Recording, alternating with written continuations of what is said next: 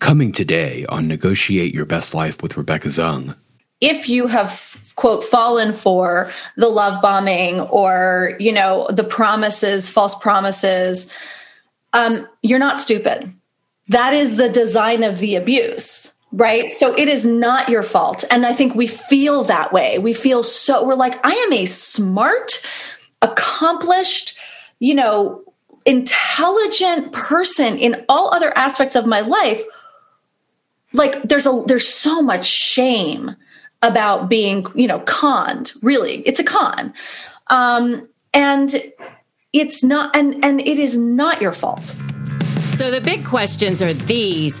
How can we navigate and negotiate every situation in our lives, in our career, in our businesses, in our relationships, and even with ourselves for our own self-worth? In other words, what if you could win every time and have no losers? Let's face it, we're not negotiating just to buy a car or for a pay raise. We are negotiating for living in every aspect of our lives. How can we do that powerfully, successfully, and victoriously? Those are the questions, and this podcast will give you the answers.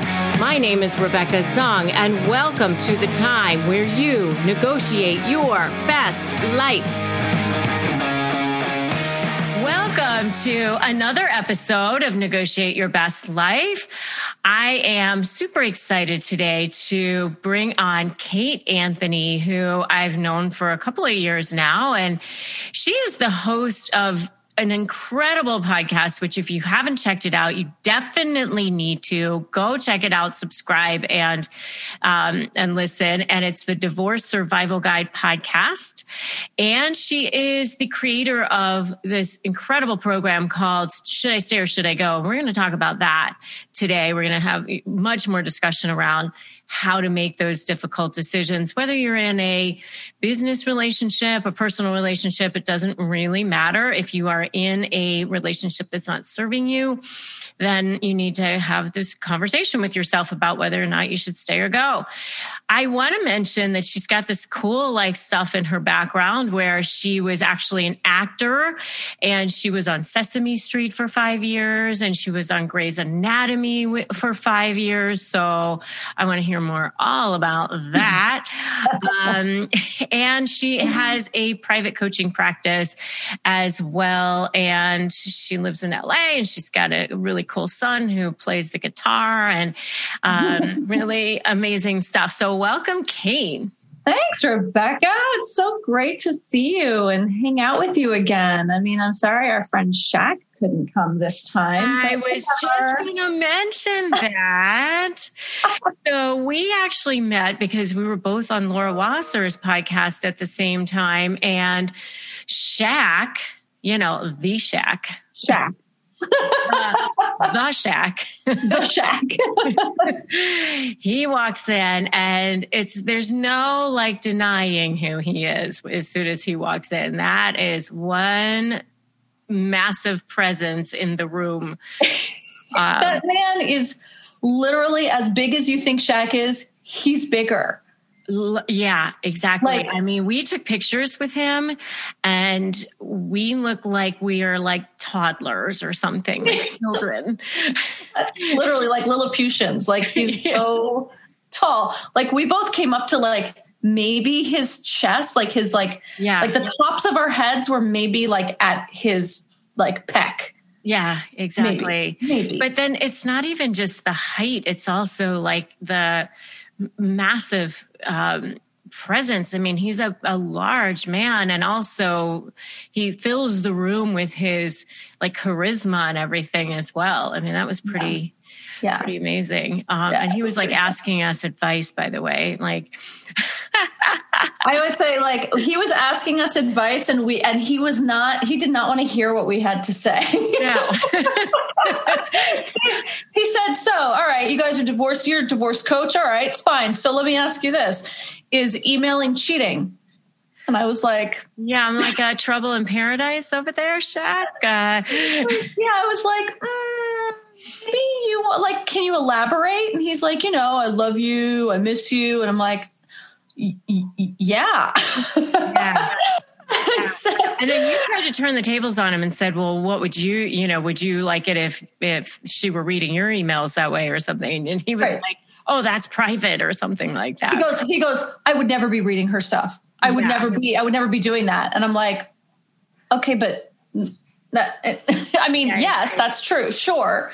And anyway, he wasn't having it. He wasn't. But he was fun to meet. That's for sure. Absolutely.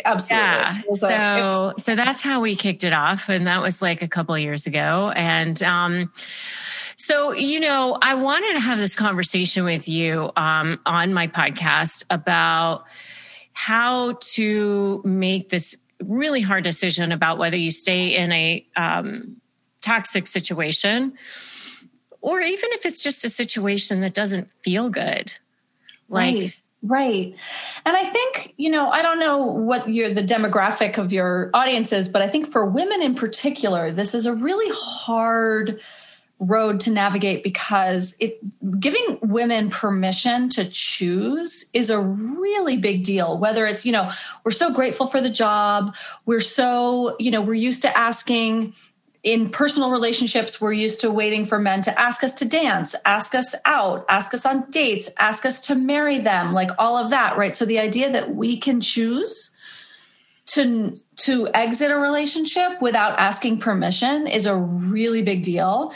And I think that whether that's in a workplace, a work thing, or in a personal relationship, the idea that we actually have agency and choice can be really radical for women in particular. Yeah. I mean, my audience is probably 60-40. Yeah. So I do have a lot of men who listen in. And I do say, though, I think for men, too, it's very tough. And a lot of the guys that I've spoken to, they're either in a business relationship. I've been coaching a lot of guys in business relationships recently, or even in a personal relationship. It's still difficult because a lot of times, I would say 99.9% of the time, it's not all bad. Well, it's rarely all bad. Even in a toxic, abusive relationship with an abusive narcissist, it's never all bad, because that's part of the cycle and part of the dynamic, right? So That's what's confusing, is that it is rarely, I don't know any situation where it's all bad, because if it was all bad, like, it wouldn't be a question, right? Yeah. And what I have found, in the toxic relationships I've been in, I mean, luckily I haven't been married to a narcissist, but I've had situations where people were close enough to me to wreak a lot of havoc, And right. What I have found is it's also tough because, they're future faking you or they're love bombing you, even when things are bad. And then you start to go, well, okay, this time it's going to be different.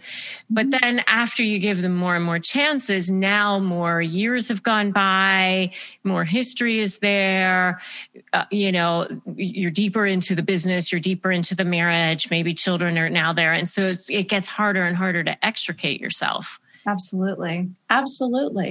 And the love bombing, that is a real thing. I know I have, family members, friends who are in relationships with people that the love bombing was so strong that they still can't, after years, right? Years and years and years, they still can't wrap their brain around the fact that the love bombing wasn't the relationship, that the abuse is the relationship. And I think that's like one of the hardest things to wrap your brain around.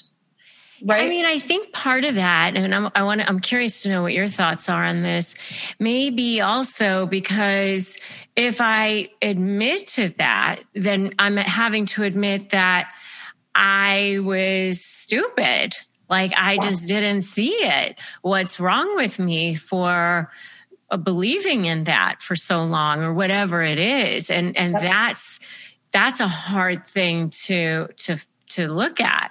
Yeah, it is. And, I want to be very clear that if you have, quote, fallen for the love bombing or, the promises, false promises, you're not stupid. that is the design of the abuse, exactly. Right? So it is not your fault. And I think we feel that way. We're like, I am a smart, accomplished, intelligent person in all other aspects of my life. Like there's so much shame about being, conned. Really, it's a con. And it's not, and it is not your fault. You are the victim of a con, and that is never your fault. Usually they're master manipulators. They're brilliant at the game. And that's a really hard thing for us to come to terms with. Like, and the other thing I want to say is that most toxic abusers prey on really smart, accomplished people because that's more fun. Right? Well, because that's where they can suck more value from. Exactly. I mean, and they feel even more powerful if they can devalue somebody that has so much value. Right. Exactly.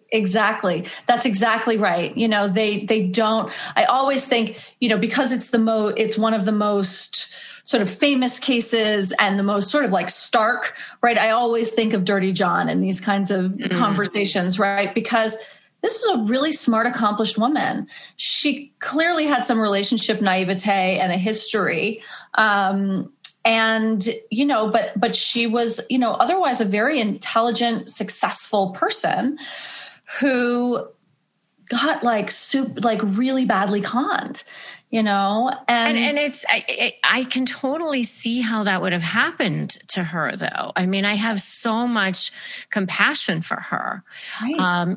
Because here she was, a woman in her 50s who was single and very, very accomplished, had a very successful business, attractive woman who just wanted to share her life with someone. Right. Who just wanted that connection.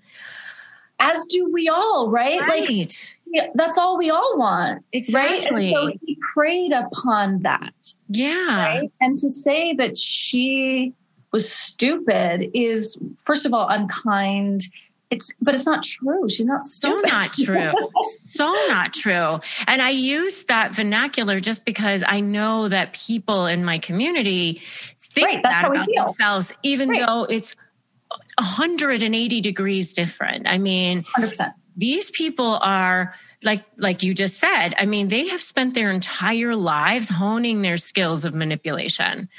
That is, I always say like whole 10,000 hours thing, like that is like a drop in the bucket for how many hours they have spent honing this skill. Exactly. So, yeah. So, okay. So you're in this relationship and, and I've had to deal with this myself and my listeners know that I don't share who just because I don't want these people coming back at me, but I've had a person in my business life and then a family member as well that we've had to deal with and it's like you just have this pit in your stomach, things aren't right, but you're just not sure why. And especially if they're like a covert narcissist, because the rest of the world thinks they are wonderful. And then that adds to your shame. It adds to your guilt. It adds to your confusion about what's going on. And so how do you counsel people on dealing with that and then coming to terms with, okay, maybe I should go. Maybe I should end this relationship? Well, when I'm working with people on whether they should stay or go, the very first thing we do is look at themselves, right? The other person is, that comes next, right? Sometimes I will, very clearly show in stark relief the truth versus the promise, or the reality versus the lie, right? Like this is what he's saying, but this is actually what he's doing, right? So let's look at what they're doing versus, actions versus words, right? That's great that he, is love bombing you after having abused you, but let's look at the abuse, right? And let's look at the love bombing as actually part of the abuse, right? So there's all of that. But the most important work I think that needs to be done, the first thing is to look at ourselves and our own histories, because we don't choose these people out of the, clear blue sky. Most of us have been primed in some way or another from childhood, right? We have a relationship history that leads us here. And, I did not marry my emotionally abusive, toxic ex-husband because, just because like one day I decided, right? Like that's not how that works. Unfortunately, there's a lot of sort of psychology that goes into this. And the fact of the matter is that I was primed for this. I was, my childhood was really rocky, and my relationship with both of my parents was really fraught in various ways. There was alcoholism, there was narcissism, there's like all of the things, right? That leads me the attachment connections in my brain connect love with all these other things as well. Right? So powerful to say that, to put it in that way. Yeah. I mean, that's the crux of it, right? That's exactly the crux of it. I believe, based on my parenting or my attachment that came from my initial caregivers, I have connected from infancy love with abandonment, with inconsistency, with fear, right? And all of these things, and imbalance and instability, right? Because that's how I was initially nurtured, quote, nurtured, right? And so that's what my unconscious believes that love is and looks for in romantic partners. So I need to look at that first, because as we both know, the divorce rate for first marriages is about 50%. Right now, the divorce rate for second marriages is about 68% and 74% for third marriages. So if I don't look at my attachment, history and trauma, I'm just going to do this again, right? So, and you're going to attract those same people in your business life too. And we recreate our childhood homes, yes, in the romantic relationships and in the workplace. Yeah. So while I was dating my ex-husband, I was also in a severely abusive, toxic work environment, like crazy abusive. And I just recreated that everywhere I went, right? Right. So we got to look at ourselves first. We have to look at like why. Don't realize it. And it's really hard to turn inward like that, because it's a lot easier to point the finger and say, you did this to me, you did that to me, it's your fault, you did that. It's that toxic situation. It's totally not me. Right. Absolutely. Absolutely. But by the way, if you keep the focus on other people and just keep getting rid of the person, you're going to keep attracting that same thing over and over and over again in all aspects of your life. Yeah, because now you are being a victim is a way of being. Yep. Yeah, totally. Totally. Coming up, more on Negotiate Your Best Life with Rebecca Zung. So you're in this thing, and now you start to realize that it's, not feeling good. How do you decide whether you should stay or go? Are you looking for a feel-good summer read? Well, I've got it for you. The New York Times bestseller, The Lost and Found Summer Bookshop, is now available in paperback. Written by Susan Wiggs, the plot is that after her mother's death, Natalie Harper inherits a charming but financially strapped bookshop in San Francisco and becomes a caretaker for her ailing grandfather. She finds that books provide a welcome solace for her grief and struggle. People magazine calls the book a feel-good family saga, a charming tale about the silver linings of unwanted detours. It's perfect for readers of Jennifer Weiner, Emily Henry, Elin Hilderbrand, and more. It's a great book for book clubs. It's great for poolside, on the beach, at the lake, on vacation, whatever. The link to purchase it is in the show notes. grab it and get carried away into your summer escape.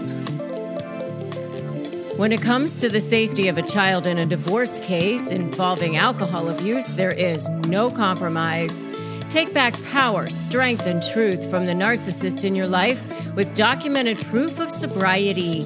SoberLink's alcohol monitoring system is the most convenient, reliable, and reasonable way for a parent to provide evidence that they are not drinking when a child's safety is at risk. SoberLink's real-time alerts make it easy to negotiate with any party. Judges can rest assured that the child is safe. Attorneys get court-admissible evidence of sobriety, and both parents have empowerment and peace of mind. Get an exclusive $50 off your device by emailing info@soberlink.com and mentioning Negotiate Your Best Life podcast. Are you struggling with how to negotiate and win? Maybe you're dealing with a personality that's particularly challenging, like a narcissist or other high-conflict personality, and you're feeling powerless. Make sure to download my free Win My Negotiation cheat sheet at www.winmynegotiation.com. Take a listen to our archive, where you can listen to more episodes that show you the path to how to negotiate your best life. The things that you mentioned in the bio are my life, but fundamentally, they came because I figured out that there is a formula. There is a formula that is controlling our money, our time, and our magic, whether we like it or not. And I like to live in the world that is, not the world I wish that it was, while we work on creating the world that we would love it to be. And now we return to today's show. And there is some payoff to being a victim too, and I talk about that. And that's the kind of thing people don't want to hear. But there is some payoff to being a victim, which is, people feel sorry for you. You get attention. I mean, right. But the converse of that is you're never in control of your life. Yeah. You're never empowered, right? You're always disempowered in some way. And, and also, by the way, that sympathy that people give you is short-lived. Because when you do it again, and it starts showing up in every aspect of your life, and you're always the victim of it, at a certain point, your supply, because we also have a supply, right, around victimhood. And so pretty soon your supply starts to wear out, and you're going to have to find it somewhere else, because the people in your life who are watching you do this over and over again, their sympathy is going to start to wane. Right? We've all been that friend. It's like, yeah, but you've been having this conversation for 10 years. Mm-hmm. Yep. Right? Yeah. So you're in this thing, and now you start to realize that it's, not feeling good. Mm-hmm. How do you decide whether you should stay or go? Well, I think the more you start to look at yourself and the more you start to notice your patterns of behavior, then you can get more objective, right? Then you can start to take a bird's eye view and look at all of these patterns and be like, okay, so this is how I usually operate, or this is what's happening. And you get a more objective view, then you can be like, oh no, that is not what I choose for myself, right? I mean, this comes from self-esteem. A choice to no longer do this comes from self-esteem. The way we build self-esteem is through self-knowledge, self-awareness, self-acceptance, right? So we have to do the work on ourselves to understand how we operate. Let's look at, pick up the hood, look at our operating system, maybe recross some wires and be like, that doesn't work, right? Do the therapy work, do the deep work. And notice that, and then the more you do that work, the more you're like, this so doesn't align with who I'm trying to be or becoming. And it becomes easier and easier the more objective you get about it to be like, I don't actually want that anymore. I don't choose that. That's not who I am anymore, right? When we start changing, if we're all like a jigsaw puzzle, right? When you start to change the shape of your jigsaw, of your piece of the puzzle, other pieces, they don't fit anymore. And then they either have to conform or they pop out. Mm. So what I'm hearing you say is that as you become more and more self-aware and you do the work of healing, it will become more and more evident whether or not this relationship will continue to serve. Totally. Totally. And I know that people want a quick fix, right? They want, the reason I created my program, Should I Stay or Should I Go, was because I wanted a burning bush. I wanted absolute clarity. I wanted someone to tell me right away, should I stay or should I go? And people were like, well, when you know, you'll know. And I'm like, I don't know. That's why I'm asking you, right? And so I get that saying like, do the deeper work on yourself and it will become abundantly clear is maybe not what people want to hear. But it's also the path to clarity, to deeper clarity. Now, I will say that if you're really clear that you're being abused, right? I mean, look, let's look at it this way. If you're clear that you're being abused and you know that this is an abusive relationship, but you still can't figure out how to get out, to me, that's an indicator that you really still do need to still do this work. Because if objectively it's clear to you that this is abusive and you shouldn't be in it, but you're still in it, there's obviously deeper work to be done. Right? Because anyone can come up to you and be like, dude, this relationship is awful. You need to get out. And they probably have. But if you're still there, why? Right? And that's the work. That's the deeper work. So, okay. I'm just thinking back to the couple of times I had to deal with this. And now it's like, okay, it's clear to me that I need to get out of this relationship, but I'm afraid of the backlash from that person. Yep. I'm afraid of what other people are going to say, or that they're going to line up their flying monkeys and everyone's going to think that I'm the bad person. How do you get past that? Yeah. And that's hard. I mean, look, that is the hardest part of it, I think. If you're leaving a toxic, abusive relationship or, work relationship, part of the design of that is the gaslighting, right? And so, as you say, like the flying monkeys, like there's a campaign that's about to start, right?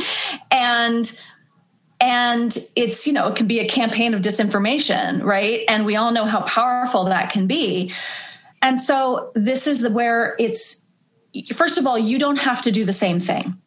You do not then have to go on a campaign of letting everyone know how abusive and toxic they were. Right? If you are really clear in yourself and you have confidence and you have your inner circle, like at this point, it's time to shore it up, like real tight, right? You've got your core people who are going to support you unquestionably. Then, that's how you keep it tight and you keep it close to the vest.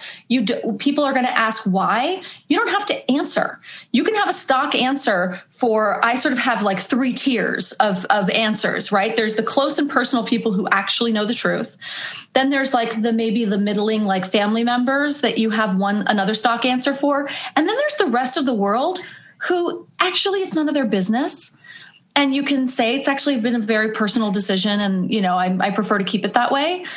And if they're out there spreading stuff and you're the one saying this is really personal and keeping your boundaries, some people are going to believe the stories and the flying monkeys. But the more people see you maintaining your integrity and privacy, the more they may actually realize that there may be something else going on. And if they don't, they are not people that are deserving of being any more in any closer rung, right? So if there's 3 rungs of information and the outer rung is not buying it and pushing and gaslighting you, that is not an invitation to move them into a closer rung. That is an invitation to keep that boundary because, right? So people on the outer ring start coming to you and being like, gosh, I'm noticing this behavior in this other person. And I'm starting to realize why maybe you made this decision. Sure. Invite them in another rung. I don't know if that metaphor is making sense, but no, I think it makes perfect sense. I mean, I think that you just like what you're saying is like, the cream is going to rise to the top. The positive people are going to rise to and the people who don't, like, they're not your people. And And that's okay, you know? Yes. And I will say that my ex-husband had a great way of putting this when we first got divorced. He said, I'm really learning who my deep end of the pool friends are and who my shallow end of the pool friends are. And I'm really surprised by who's showing up in each place. And, the hardest part about this is realizing that the people that you thought would have your back often don't. Mm-hmm. And don't be surprised by that. And all it means is that you are holding up a mirror that they do not want to look in right now. And, my best friends of 20 years had the most violent reaction to my divorce. And a year later, they were both divorced. And that's all it was. Right. Yeah. And it was not about me and how I was doing my divorce. It was about the fact that I was holding up a mirror to them that they did not want to look in. It's never about you. I mean, that's the really interesting thing is, you think it's about you, but I love the book, The 4 Agreements. And, I talk about that a lot. And one of the agreements that you make is, it's 4 agreements you make with yourself for people who haven't read it. Mm-hmm. And one of the agreements you make is to never take anything personally, because the way people treat other people is always a direct reflection of themselves. Absolutely. And I love in 12-step programs, they say, what other people think of me is none of my business. Mm-hmm.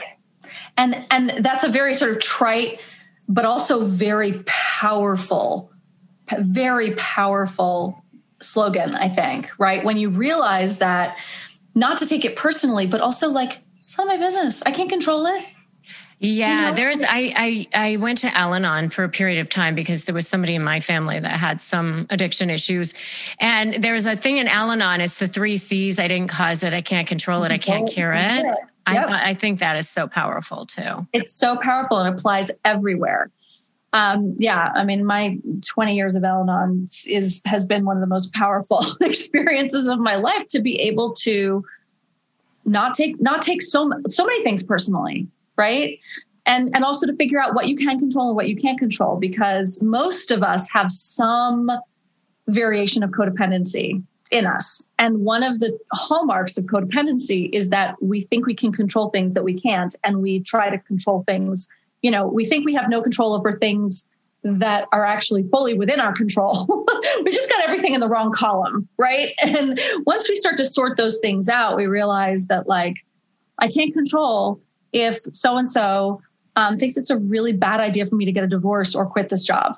I can't control the fact that this may impact my career or my friendships. What I can control is my happiness and my safety and my emotional health, right, on this planet. That's what I can control. Oh, that's so good. Oh, so good. I love that. That just gave me the chills. I love that. Yeah. And it's well, it's true though. I mean, and there's these people whose tongues are wagging. They're not living your life. They don't have to stand in your shoes. Only you do. Exactly. And, I say this, I was just talking to a friend who was interviewing me for an article about gray divorce, and how, when you're looking down the barrel at the rest of your life, which, when you hit 50, you're like, oh, wait, that's now. When you're in your 20s and 30s, you take a vow for the rest of your life and you're like, oh, isn't that cute? And it's theoretical. But when you hit 50 and above, it's like, oh no, when I think about the rest of my life, I can actually see it. This isn't theory. Totally. This is happening now. Right. And so what do you really, how do you want to spend the rest of your life? And that is your choice and your choice alone. Nobody gets to say. It's so true, because when you think about oh my God, the last 30 years went by so fast. And, the next 30 is pretty much it. Literally it. That. How do you want to live it? Job, right? Is this the job? Is this the relationship? Is this what you want? Is this what you're choosing? And if it is, by the way, if it is what you're choosing, then powerfully choose it. The worst thing you can do is sit on the fence for 30 years. So if you're looking at your relationship and it's abusive or anything else, but you're I there are a variety of reasons that are logistical or emotional, whatever, that I'm choosing not to leave, then choose not to leave. Choose to stay in that marriage and give it everything. The worst thing you can do for yourself is sit on the fence and have one foot on one side and one foot on the other side and never have chosen to leave, and also never have chosen to be married or be in the job or whatever it is. Right? That's so good. That's and if you're going to choose to stay, you choose to stay with your eyes wide open, and you don't assume that the other person is going to change. Exactly. You're choosing to stay with choosing this. All that. Mm-hmm. Exactly. Don't be in denial about it. Choose this exactly as it is, but choose it powerfully. Like, actually choose it. And if you can't actually fully choose it, then you're going to have to choose to not choose it. Yeah. And something that I just thought of when you were saying that is, if you choose to stay, see it as a choice. Exactly. No longer see it as I'm a victim or this is happening to me and I don't have control, because you chose that. So there's there's just such a redemptive power in I had a choice. Exactly. Because on your deathbed, do you want to be like, wow, I was never really committed and I also never left. Right? Like it is powerful to choose. Mm-hmm. It is power, and it is a choice, but make a choice. Yeah. Right? So good. I loved this conversation. Where can people learn more about you? I want them to go follow you, check you out, see all your stuff. Thank you. Yeah. Well, kateanthony.com is my website with all the things. You can find my podcast there. Wherever you listen to podcasts, you can find me at the Divorce Survival Guide podcast. On Instagram, I'm at the Divorce Survival Guide. I'm starting to TikTok a little bit. That's at the Divorce Survival Guide. And kateanthony.com is always the best, sort of the hub. The hub of all the things. Yeah. Yeah. Go check her out. Go follow her on Instagram. Go listen to her podcast. Subscribe to it. Thank you so much, Kate Anthony. So powerful. Good stuff. Thanks, Rebecca. Thanks for having me. I appreciate it. Thanks for stopping by and listening to this episode of Negotiate Your Best Life.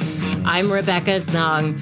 Check back next Monday for more inspirational pearls of wisdom. And if you enjoyed today's podcast, I'd love if you would give it a 5-star rating and tell me what you liked in a review on iTunes. Also, be sure to grab your winning negotiation cheat sheet at winmynegotiation.com. And remember, today is a perfect day to start negotiating your best life.